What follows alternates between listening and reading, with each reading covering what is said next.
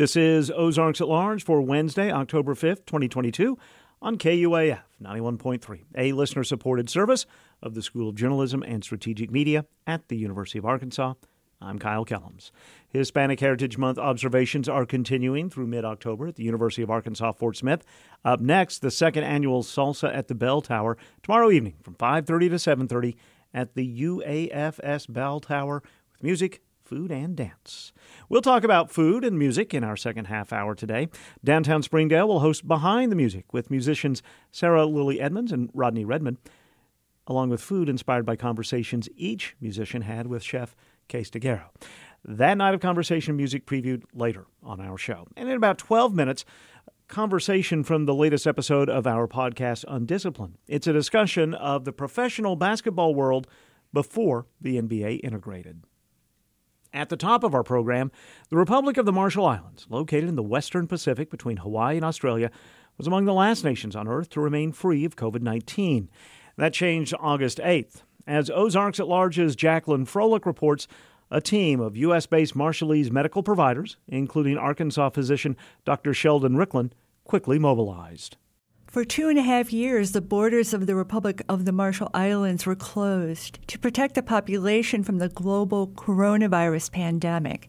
As a result, the island nation has counted 0 COVID-19 cases.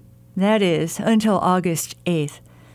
Marshall Island officials announced the virus had been detected in several individuals. Dr. Sheldon Ricklin, a Marshallese native who resides in northwest Arkansas, says he was shocked by the news. I was scared because, I still had family there. I had my sisters, we had our mother-in-law there, we had nieces and nephews and grandkids and family members. So, it's scary just after going through COVID in Arkansas. Ricklin, an associate professor in the College of Medicine at UAMS Northwest and a clinician, was at ground zero in 2020 as COVID-19 infections spread like wildfire through the Marshallese migrant community in northwest Arkansas. So once he heard about the outbreak back home, he dropped everything and flew 6,000 miles to the Marshall Island capital city of Majuro with Hawaiian colleagues, Marshallese physician Dr. Wilfred Alec, and nurse Mendoza Kabua. Met by a team from the Ministry of Health and Human Services, which supported their journey, they set to work immediately, he says. The main priority at that point was basically to get everybody safe first. Find out who's vaccinated and who's not, and vaccinate those who were due for the vaccines. Treat those that needed to be treated, who's at risk for bad complications that needed to be on oral antivirals like Paxlovid. So that was their first priority, basically open up all these different test and treat sites across the islands and the atolls. Ricklin says the first week he and nurse Kabua saw up to 100 patients per day with Marshall Islands medical providers expediting treatment. 2 hospitals along with 6 healthcare centers operate on the Marshall Islands, comprised of 29 low-lying coral atolls and 5 volcanic islands. Supplies of personal protective equipment, masks, and test kits were also flown in. Yeah, I think, that the attitude and the point that the Ministry of Health and the leadership in the government were basically, they knew that we were already at high risk, right? They already know that the population was at high risk of bad complications. SARS-CoV-2, the virus that causes COVID-19, can be especially fatal to the elderly and individuals who are immune compromised. Indigenous Marshallese pre-colonization were a healthy subsistence culture, but centuries of foreign occupation, including by the U.S., which used the Marshall Islands as a Cold War nuclear weapons test range for a decade, has resulted in pervasive cancer, diabetes, and heart disease in the population. Ricklin says by the second week of the outbreak, COVID-19 cases had soared in the Marshall Islands, infecting nearly a third of the population, killing 17 individuals. Officials ordered a nationwide shutdown. It almost looked like a ghost town, actually, when we had arrived that week. Normally there's kids and people out playing or talking story or, doing their everyday living. But when we arrived at the airport and driving from the airport to downtown to our hotel, there were rarely anybody that we saw on the streets and rarely any cars driving around. We did see a line of people that were outside the bank, socially distanced, trying to get money from the bank, but they were limiting the number of people who couldn't go in. There was a few people trying to get into the store, but they were getting their temperatures checked, and they had limited people that were going in there. And the other people that we saw were those who were at these test to treat sites, who were trying to get tested and get treated or get vaccinated. Marshall Island residents were instructed to mask, social distance, and isolate if symptomatic and, if positive, treated with the antiviral drug Paxlovid, provided by the U.S. Centers for Disease Control and Prevention, who understood the risks, especially to Marshallese people. Yeah, I think, the part of the reason why we were all so concerned is, what we had seen as far as how COVID-19 had disproportionately affected the Marshallese population in Northwest Arkansas. I mean, early on in the pandemic, this is between March and June of 2020, when it hit Northwest Arkansas, we comprise of the population in Northwest Arkansas, Benton and Washington County, maybe about 1.5 to 3% of the population. But 19% of the cases here were Marshallese. 9% of the hospitalizations were Marshallese. And even worse, 38% of the deaths during that time period were Marshallese. So when the first case came out in the islands, that's what came out. That's the first things, at least for myself, was thinking about. OMG, what's going to happen? If you take what happened here to what happens over there, that was the worry for us, how it was going to impact us. But because a majority of the residents of the Marshall Islands are vaccinated, as much as 90%, Ricklin says, infection rates are starting to subside. They have this higher rate of vaccination because they had that 2.5 years of vaccinating people.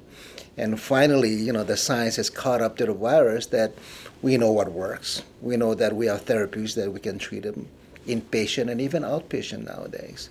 So they were smart in their thought process. Business, transportation, and schools in the Marshall Islands are slowly reopening, and the mask mandate is gone. The origins of the viral outbreak in the Republic of the Marshall Islands remains unknown. For Ozarks at Large, I'm Jacqueline Froelich. And while active cases of COVID-19 in Arkansas continue falling, the Department of Health is reporting 32 additional deaths since Friday. That's according to numbers contained in yesterday's statistics. Deaths are no longer being reported on weekends, and the department says it's often taking a couple of months before deaths from the disease are being reported as such. Active cases in yesterday's report fell by about 2,300 people compared to Monday. That's about 3,700 people feeling the effects of the virus right now in Arkansas. It's the first time the number has dropped below 4,000 since the beginning of June. Hospitalizations in yesterday's report down by 206 people are being treated for COVID-19 in hospitals statewide. Support for KUAF comes from the Walmart Museum, open Monday through Saturday, 10 to 8, and noon to 6 on Sunday on the square in Bentonville. WalmartMuseum.com for more information. Little Wing Productions presents Asleep at the Wheel, Merry Texas Christmas, Y'all, to the Auditorium in Eureka Springs, Friday, December 16th, with special guests, the Kate Brothers. Tickets at tickets.thundertix.com. Historic Cane Hill, in partnership with the Arkansas Archaeological Survey, presents Archaeology Day, a free event October 8th, allowing visitors to participate in activities to learn about archaeology and the artifacts of Historic Cane Hill. HistoricCaneHillAR.org for more. This is Ozarks at Large. In 2021, more than 70% of players in the National Basketball Association, the NBA, were black or African American. But even in the days before integrated professional sports in America, black communities have been playing basketball. On the latest episode of Undisciplined, hosts Dr. Caree Banton and Ozarks at Large's Matthew Moore spoke with Claude Johnson, author of The Black Fives, about these pre-NBA all-black teams.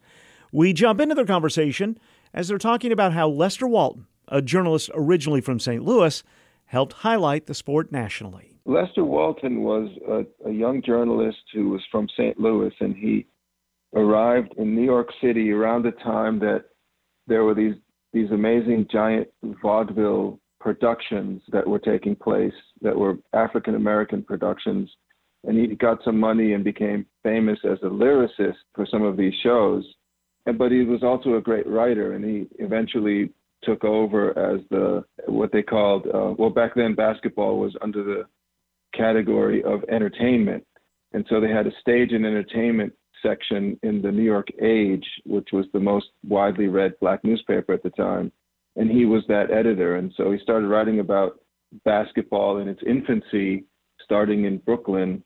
But back then, the New York Age was part of a bigger network of black newspapers that were syndicated. So what he wrote in the New York Age was also then printed across the country in other black newspapers like the Indianapolis Freeman. And so then what he was writing, he knew, he had a sense that this was a big deal, even though there were only 100 people at this game. And even though the score was 31-1, he would say this was a great struggle for victory, and then people in Indianapolis and everywhere would just lose their minds and say, wow, we got to do that too. They didn't realize, and it didn't matter that the score was 31-1. What mattered is the fact that they played this game at all and that it was covered in a newspaper, like that was progress for the race. And so people don't realize you have to start somewhere. And the first game wasn't some amazing Hollywood production. If you were to tell me today that a basketball game was 31-1, I don't know that I would be terribly inclined to hear the recap on that. Did he have the foresight to see that, this game may be 31-1, but future games will be stronger and future games will be more electric? Or, was it just a genuine, holy cow, they're playing this game? Yeah, it was the latter. I mean, every single made basket, every single pass, probably every single dribble was seen as sensational. And so it didn't really matter if it was 31-1 because the spectators weren't as connected to either team. It was more just, we're here to watch, and it's a social event. And we're also watching this other team play. And so, there were fans for both teams. They called them rooters at the time because they rooted for their, whichever team. And then they came up with a new innovation right around the time of the rise of the radio and the phonograph, when suddenly black music became popular. It was already popular as sheet music, but after the phonograph and radio, people wanted to hear these bands in person because you couldn't play that orchestra on your piano in the parlor. Right. So there was a ballroom construction craze, and then you had these ballrooms where in some nights they were empty, and enterprising black basketball promoters realized, well, we can bring in an orchestra and we can have a basketball game. So they combined music with the sport so that there was an orchestra or a band playing before the game, during halftime, and after the game, and then it would morph into a dance. And so all these early advertisements for the games would say basketball as two words and dance. And that's because the dance was always part of it from the very beginning in these early encounters. And so the games weren't just, hey, we're going to root for a team. It was also an enormously meaningful social event. That's interesting. It's quite hilarious. When growing up in the Caribbean, my dad used to say, I guess the reason why basketball hadn't taken root in Jamaica, or I guess the wider Caribbean, was that the score was too high. He's like, put the hoop up higher. Let it be, 2-1. Let it, whoever can climb the posts and get the ball in there. And I guess, it's because we're used to Test cricket and, we're used to soccer, football as we call it, where the score is like 0-0 sometimes. It's like, what? This is 120 to 100. What? That score is outrageous. But I thought cricket had really high scores. Am I wrong? Yes, cricket, because, you can score sixes and fours and things like that. So I guess in some ways, Test cricket is a whole separate animal. You could stay at the crease for like a whole half a day and not make any runs. So it's very fascinating. You quote a Panamanian immigrant in your book who remembers back the tensions between different members of the diaspora, who says, "We were all strangers, the Black American, the Black foreigner. We did not like one another, and the white foreigner liked us less, and the white American hated all of us." What role did basketball play in bringing together the diaspora in America? Well, what's very interesting, what interested me was also the way that basketball was seen at all by authorities who were, physical fitness and amateur athletic union authorities, because they also basketball was embraced by European immigrants as well. Mm-hmm. Especially on the Lower East Side, there were many Jewish immigrants who readily found the game to be valuable in their community too.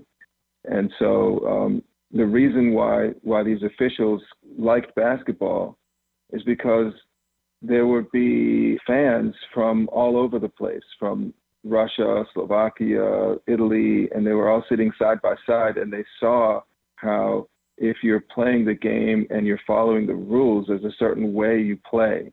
And they believed that by watching basketball, a new immigrant could learn about American civic orientation and leadership and how to behave in the court of the land. Right. There are rules. You have to follow them. If you don't follow them, there are penalties.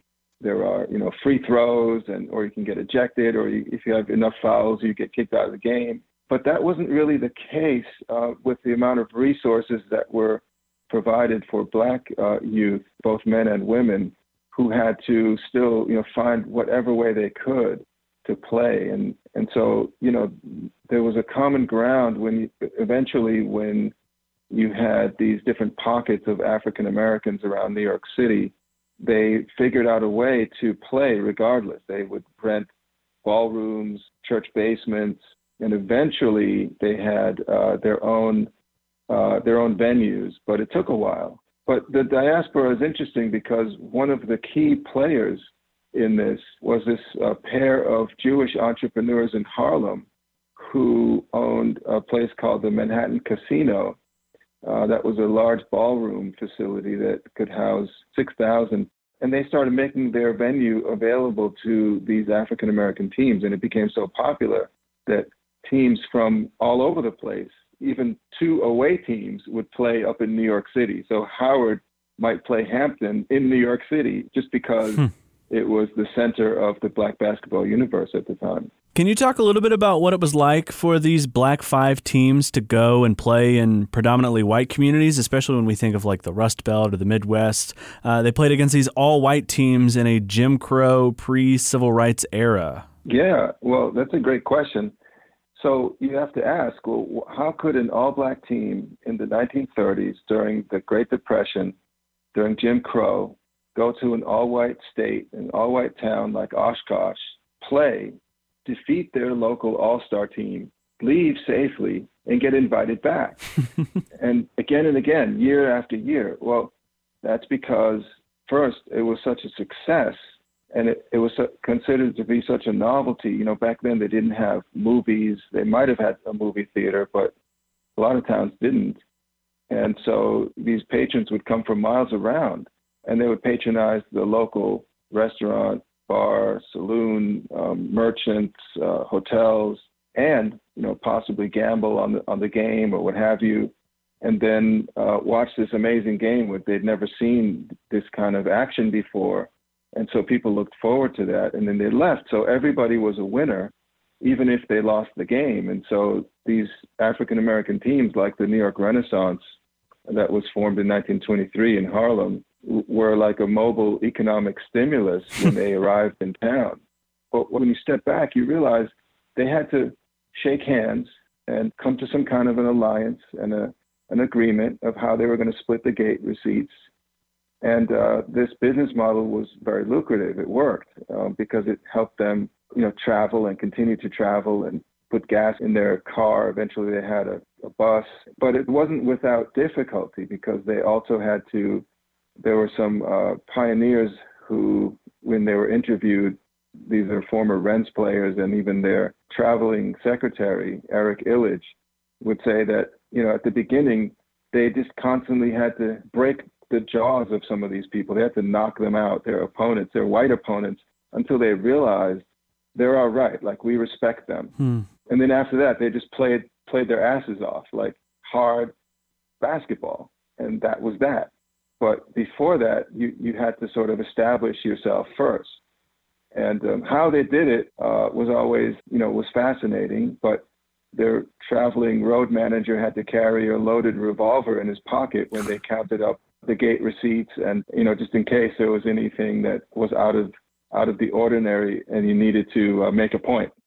Claude Johnson is the author of The Black Fives, the epic story of basketball's forgotten era. You can hear the entire conversation with Dr. Caree Banton and Ozarks at Large's Matthew Moore by subscribing to Undisciplined, wherever you get your podcasts. Undisciplined is a production of Ozarks at Large, KUAF Public Radio, and the African and African American Studies program at the University of Arkansas.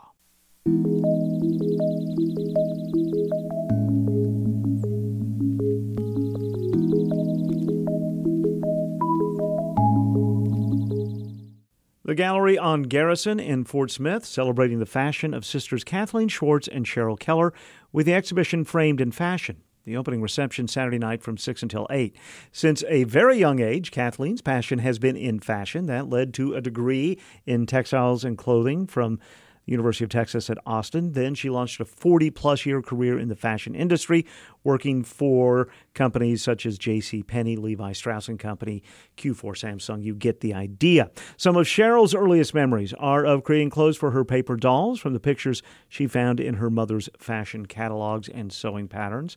She says in elementary school she began to draw beautiful women in elaborate costumes. Her firm belief that fashion is art drives her to explore ways of expressing the magic and drama of all things fashion in her work. You can find out more about the artist and more about Saturday night's reception at thegalleryongarrison.com. And registration for the 2022 Ozark Blues Society Blues Challenge and Best Self-Produced CD competition open until Saturday. The challenge itself takes place Saturday, October 22nd at the Meteor in downtown Bentonville. Winners will be selected in several categories, include Best Band or Best Solo Duo. All winners advance to the 2023 International Blues Challenge to compete with blues musicians from all around the world on Beale Street in Memphis. All the details about entering can be found at ozarkbluessociety.org. And the bare necessities of honey harvesting explained Tuesday evening at the Fayetteville Public Library. This summer, Ed Levi conducted the first ever honey harvest from the library's hive. The extraction was filmed. He'll discuss each step of the harvest, from knowing when to pull the honey to bottling it. He'll be inside the Willard and Pat Walker Community Room Tuesday night, the 11th, from 6 until 7:30. You can learn more at faylib.org. Little Wing Productions presents Marty Stewart and his fabulous superlatives with special guest Junior Brown Friday, October 7th at the Auditorium in Eureka Springs. Tickets at theaud.org or tickets.thundertix.com. Ozarks at Large is underwritten, in part, by the Walton Family Charitable Support Foundation. Discover something for everyone in the family this fall at the Scott Family Amazeum in Bentonville. New programs begin soon for homeschool families, early learners, and creative kids ages 10 to 14. For more information and registration, amazeum.org. This is Ozarks at Large. At the height or depth of pandemic-caused lockdowns, our chances to be with others were limited. Those Zoom cocktail hours seemed novel for about a week. As in-person activities have returned, there is an emphasis on embracing and celebrating community. Saturday night, the Downtown Springdale Alliance is hosting an evening at the Apollo Theater that's planned around community, or, as G.T. Thompson, the director of events for the Downtown Springdale Alliance, describes it, sharing of vibes and feelings and all of those type of things with food and great artists. The night is billed as Behind the Music, and the two artists G.T. mentioned are singer-songwriters Sarah Lily Edmonds and Rodney Redman. Both will perform Saturday night and tell some of the stories behind their songs.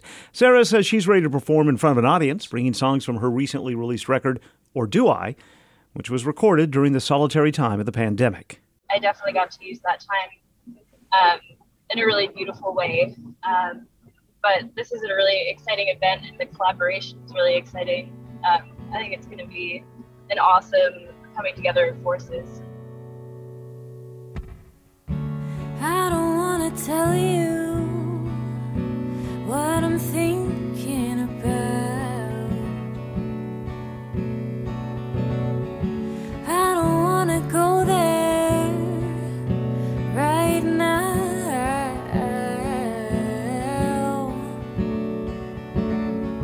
Sometimes surfaces are better left unread.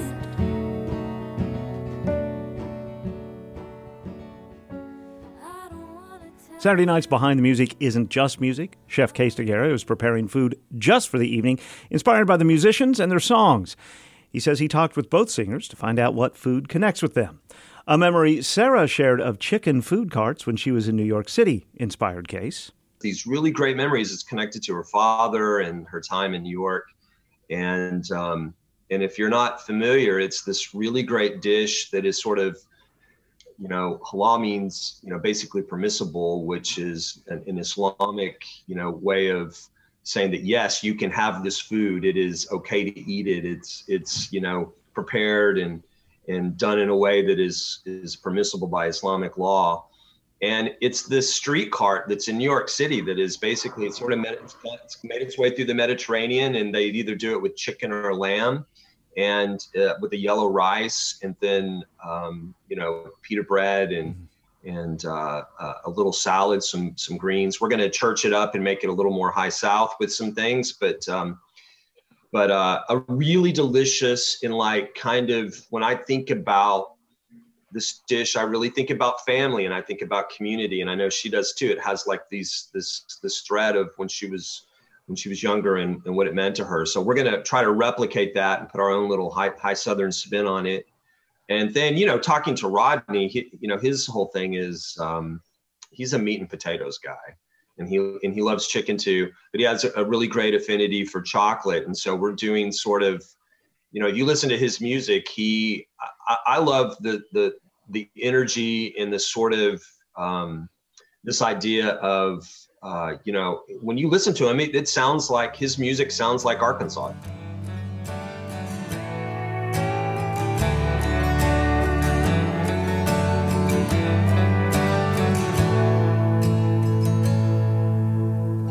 Days like today, I stay on the verge of tears.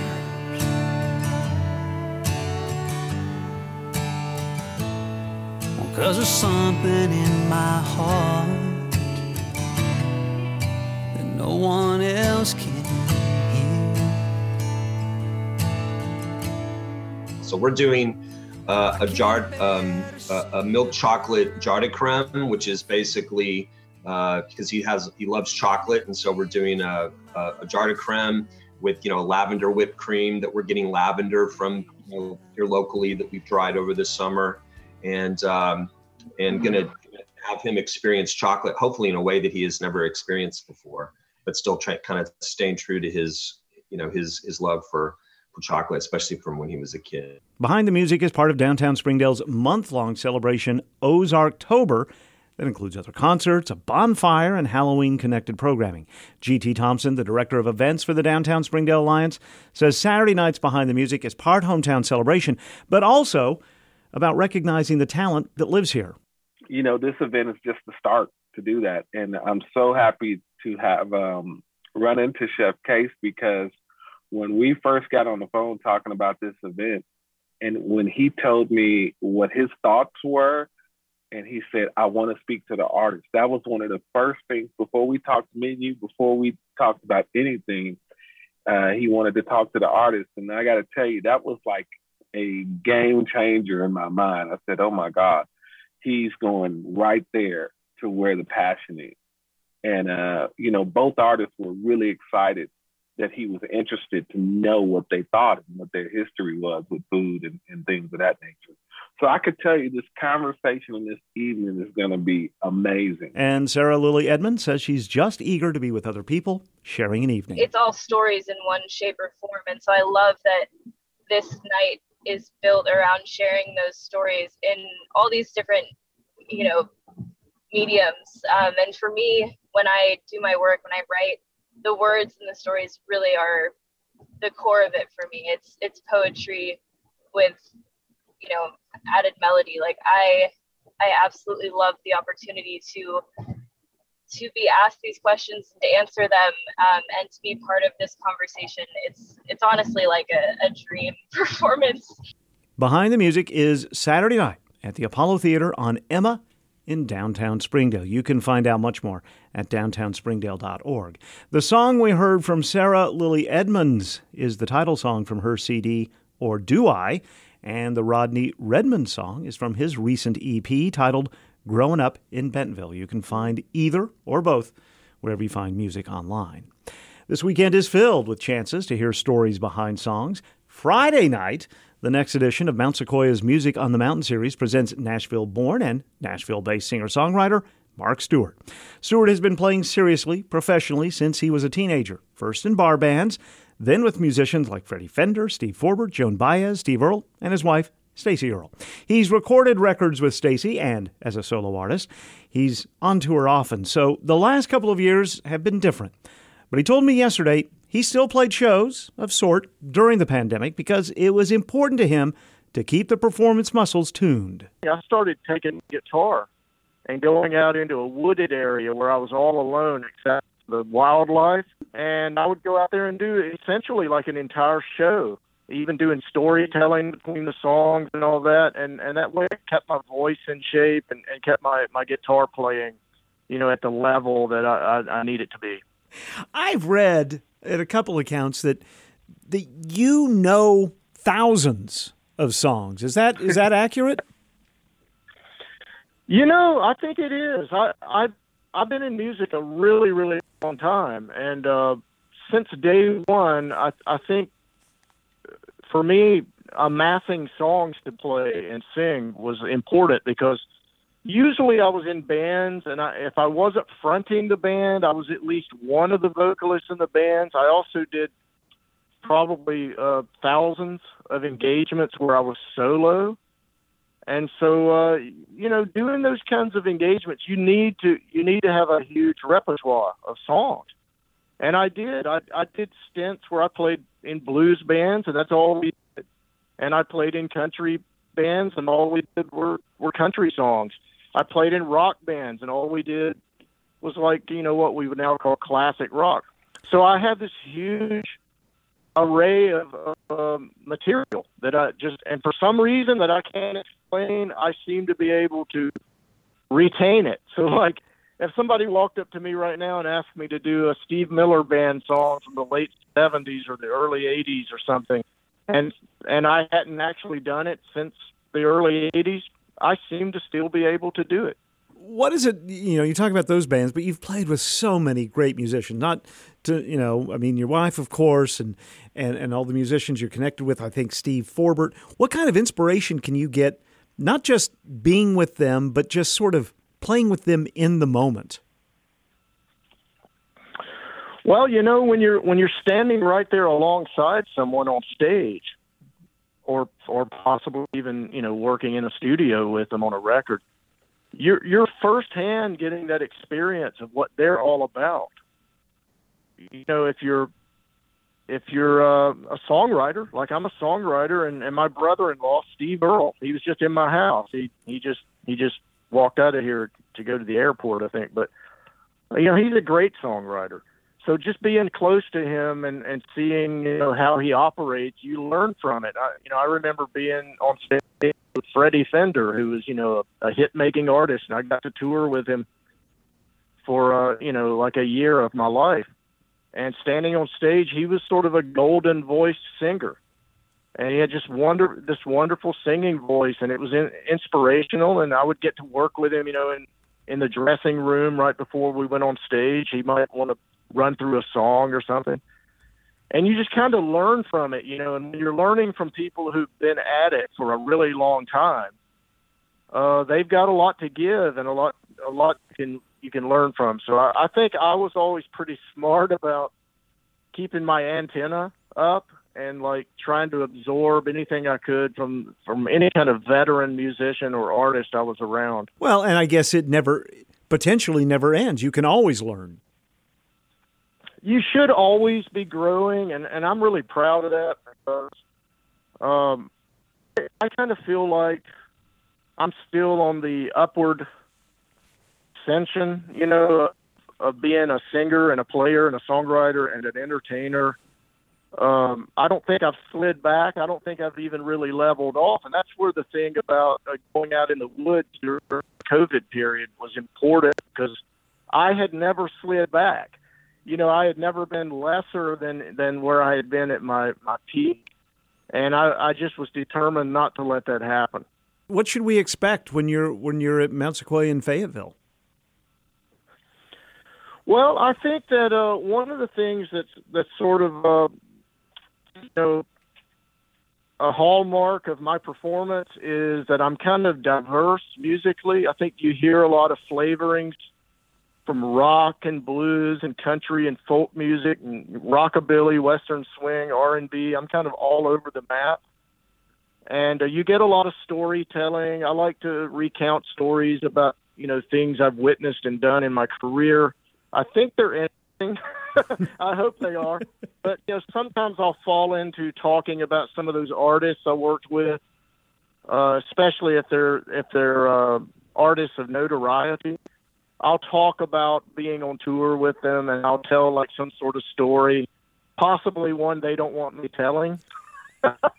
But it's like a little bit of an inside scoop to the audience to hear a firsthand story about being with Freddie Fender or Joan Baez or Steve Earle or Steve Forbert or whoever it is. And then I'll do one of their songs even. And usually the audience really responds to that kind of thing. They seem to really appreciate it. Well, the great news is you're going to be in a great element when you're here at Mount Sequoia this weekend. You'll be surrounded by woods, but unlike those COVID-era concerts, you will have people in front of you.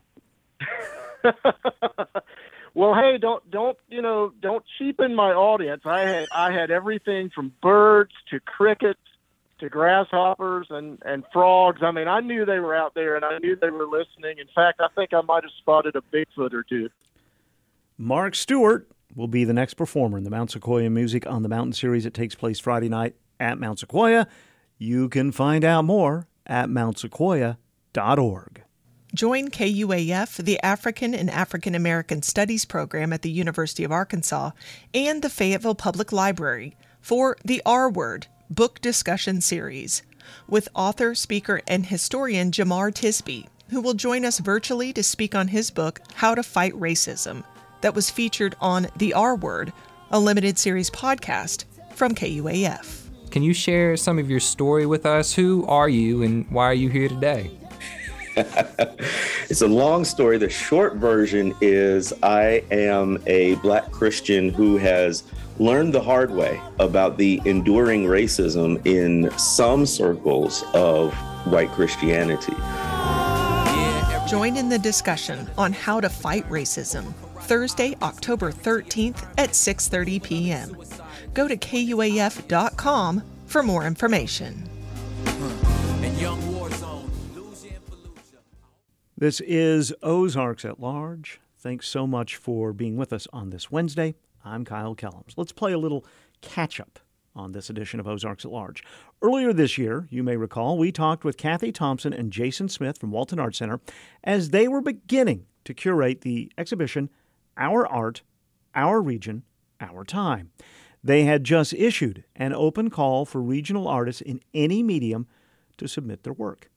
Well, now those works have been selected, and last night, a reception for the artists at the Joy Pratt Markham Gallery in Walton Arts Center was the first chance for anybody, including the artists, to see how the selected works were being exhibited. Just as that reception was beginning last evening, I met up with Nick Hobbs and asked if we could talk about his pair of graphite on paper drawings. First, though, we had to find where in the gallery they were. It was his first time to see the exhibition. I don't. I just got here. Let's go find it. Oh, yeah. Those two are mine. One of Nick's pieces, titled Vertigo, is a street-level view of a skyscraper. The other, titled Uplift, is a downward view of a crater on the moon. That comes from thinking about like our relationship to these two images. You know, that's how we experience skyscrapers. They feel so overwhelmingly large when you're standing at the base of it. And at the same time, we look at the, lunar landscape. We've only ever really seen it from above because we see it through the eyes of space probes, And so, I don't know, this almost feels smaller to me. The moon image almost feels smaller to me than the skyscraper, and I think that contradiction is kind of what's interesting about it for me. How were these created? From images. I source all of my drawings from images that I collect. That's another part of trying to synthesize the whole into one framework. So for example, the reference image for the skyscraper image is actually from a Looney Tunes episode. So it's kind of hard to tell because of the way it's been rendered, but I drew this from a picture of a cartoon. And then this is from, I don't remember which Apollo mission, but one of the Apollo missions, they were in their little module, and probably with a film camera, took a picture from above. So interesting, Looney Tunes. So that puts me, World War II, maybe post-war when it was created, and the moon makes me think of the earlier mid-'70s, even if it was a probe from later. Yeah, and I mean, I keep going, it's all kind of comes back to that synthesis of the big picture. I'm really interested in deep history and, our origins. So a lot of my imagery too comes from historical artifacts. I have another drawing. It's a diptych. It's this sort of it's a museum diorama of this Precambrian underwater landscape. Trilobites, little ancient creatures, and then next to it is an almost identical picture. It was kind of fun finding these two images that speak to each other. Next to the museum diorama is a picture of a Precambrian landscape, but it's an episode of SpongeBob. And they're both sort of rendered in the same way. And so, I'm just kind of trying to imagine, graphite and paper as a singular framework through which I can synthesize all these things. If you look at it and you can't tell it's from the Looney Tunes, if you see it as a graphite drawing, then, that's putting it in the same framework as this photograph from the moon. Two very different things, but hopefully I can bring them both into the familiar realm. And I know you just got here when I did, so you haven't had a chance, but I love what it's next to. I don't know who this art is, but it's a landscape as well of sorts. Yeah, it's beautiful. A lot different than mine. It's very minimalist and abstract, but I think that's the cool thing about this show. And again, I haven't had a chance to walk around all the way, but it'll be very interesting to see what essentially amounts to a survey of the artistic production of Northwest Arkansas. You can find out more about Nick at Instagram. Just look for Nick_Hobbs. Or you can go online to nickhobbs.art. And we discovered that the piece next to his drawings we both admired is Stephen Schneider's Solitude. On the other side of the gallery are two collage pieces created by Erin Giles, including a colorful entry she calls Helping Hand. So to describe for listeners, it looks like I'm going to try my attempt, and we'll see where we go here. Sounds good. To me, it looks like we're west, perhaps Arizona or Colorado, and then there is a curtain up top right, as if it's being pulled back for the beginning of a play, maybe. And we have a disembodied hand, and then another disembodied hand along with a butterfly and maybe a seashell. And it makes me feel warm and secure. Oh, I love that. Yes, that's definitely the vibe I was going for. I'm a hand-cut collage artist. I work digitally, but my passion is hand-cut. So these are actually fine art prints of hand-cut pieces. And I collect a lot of old vintage magazines. And you're right about the Arizona aspect, I think you said, or desert. But this was from the background, just the sky. It was from an old Arizona Highways magazine from the 50s. And then all of the rest of it are hand-cut pieces from vintage magazines put together to create a feeling. That's what my art is about. And yes, I wanted this piece, or it just kind of came together as something warm and comforting and kind of a break from reality, looking into another world that, like a dream. So how do you, when you're putting it together, how do you manipulate the images? How do you decide where they're going to go?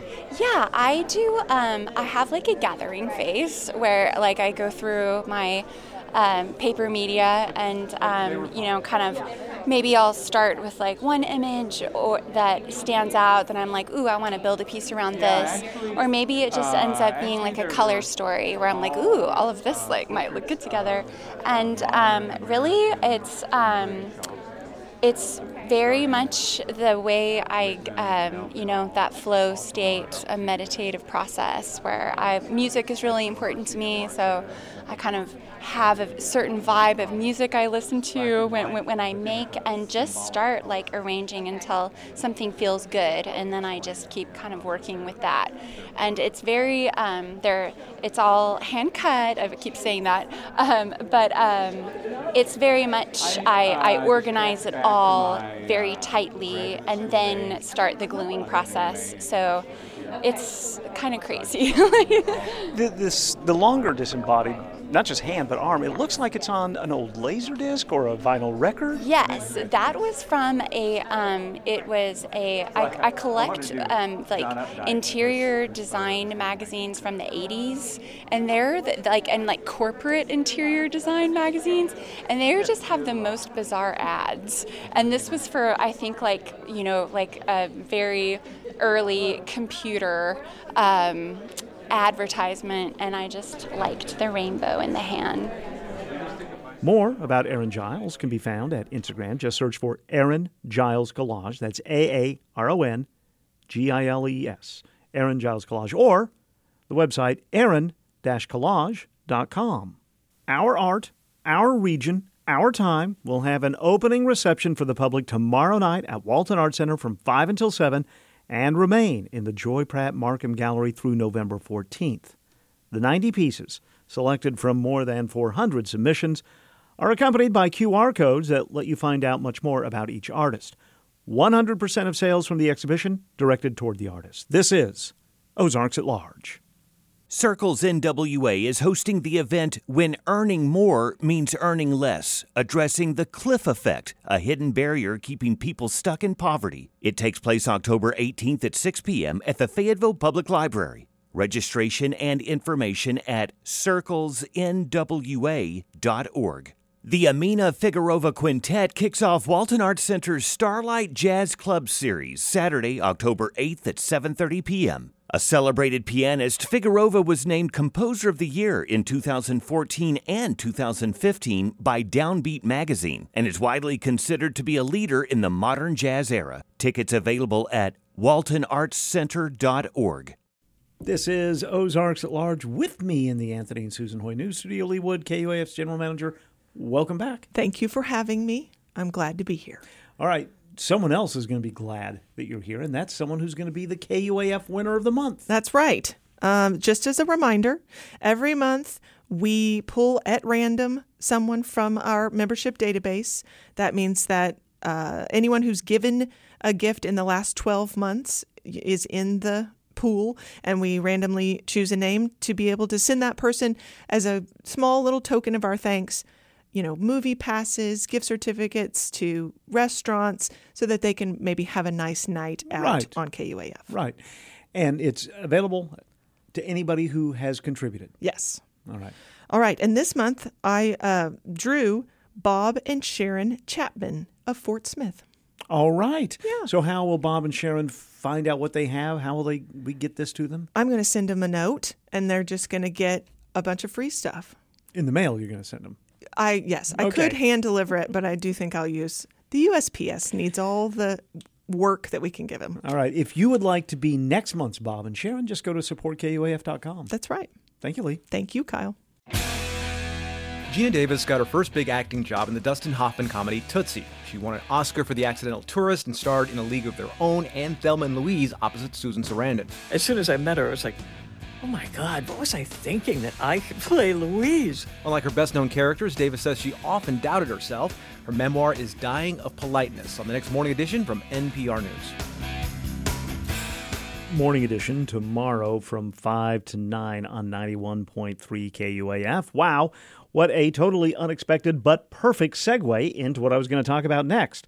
While we're deep in the autumn festival season in the Ozarks, including the start of the annual Bikes, Blues, and Barbecue festivities launching today in Rogers, dates yesterday were set for the next Bentonville Film Festival, founded by Geena Davis. Yesterday, the festival announced the in-person part of the festival will be June 13th through June 18th in 2023. Streaming options will continue through the 25th of that month. And for the 2023 festival, there will be an animation category. The festival has championed films created by a diverse community since its inception, and it reported yesterday that in last year's collection of films, more than 82% of the competition program from content creators who identify as female or gender nonconforming, 65% who identify as Black, Indigenous, a person of color, Asian, or Pacific Islander, 62% who identify as LGBTQIA+, 42% who are over 50, and 20% who identify as a person with differing abilities.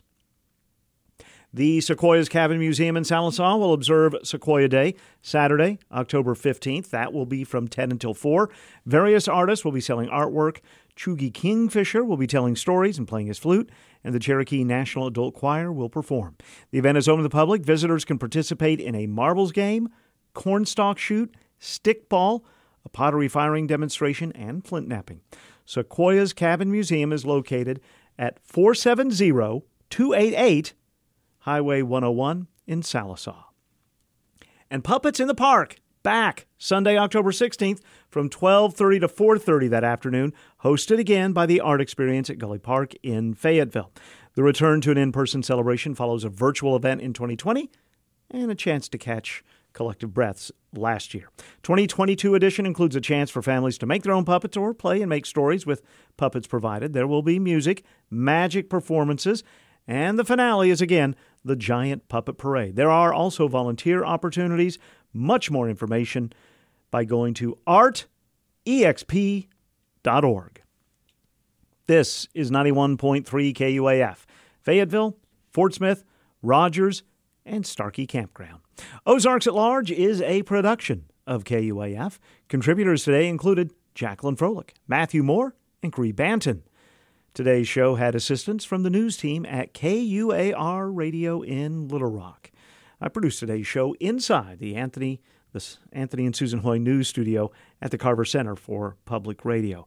Our operations manager at KUAF is Pete Hartman. You can hear Pete in the Community Spotlight from the Nancy Blair Operations Studio every weekday morning at 6:30 and 8:30 during Morning Edition.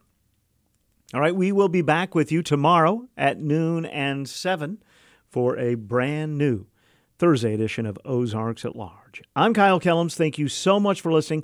Please get some rest when you can and join us again tomorrow.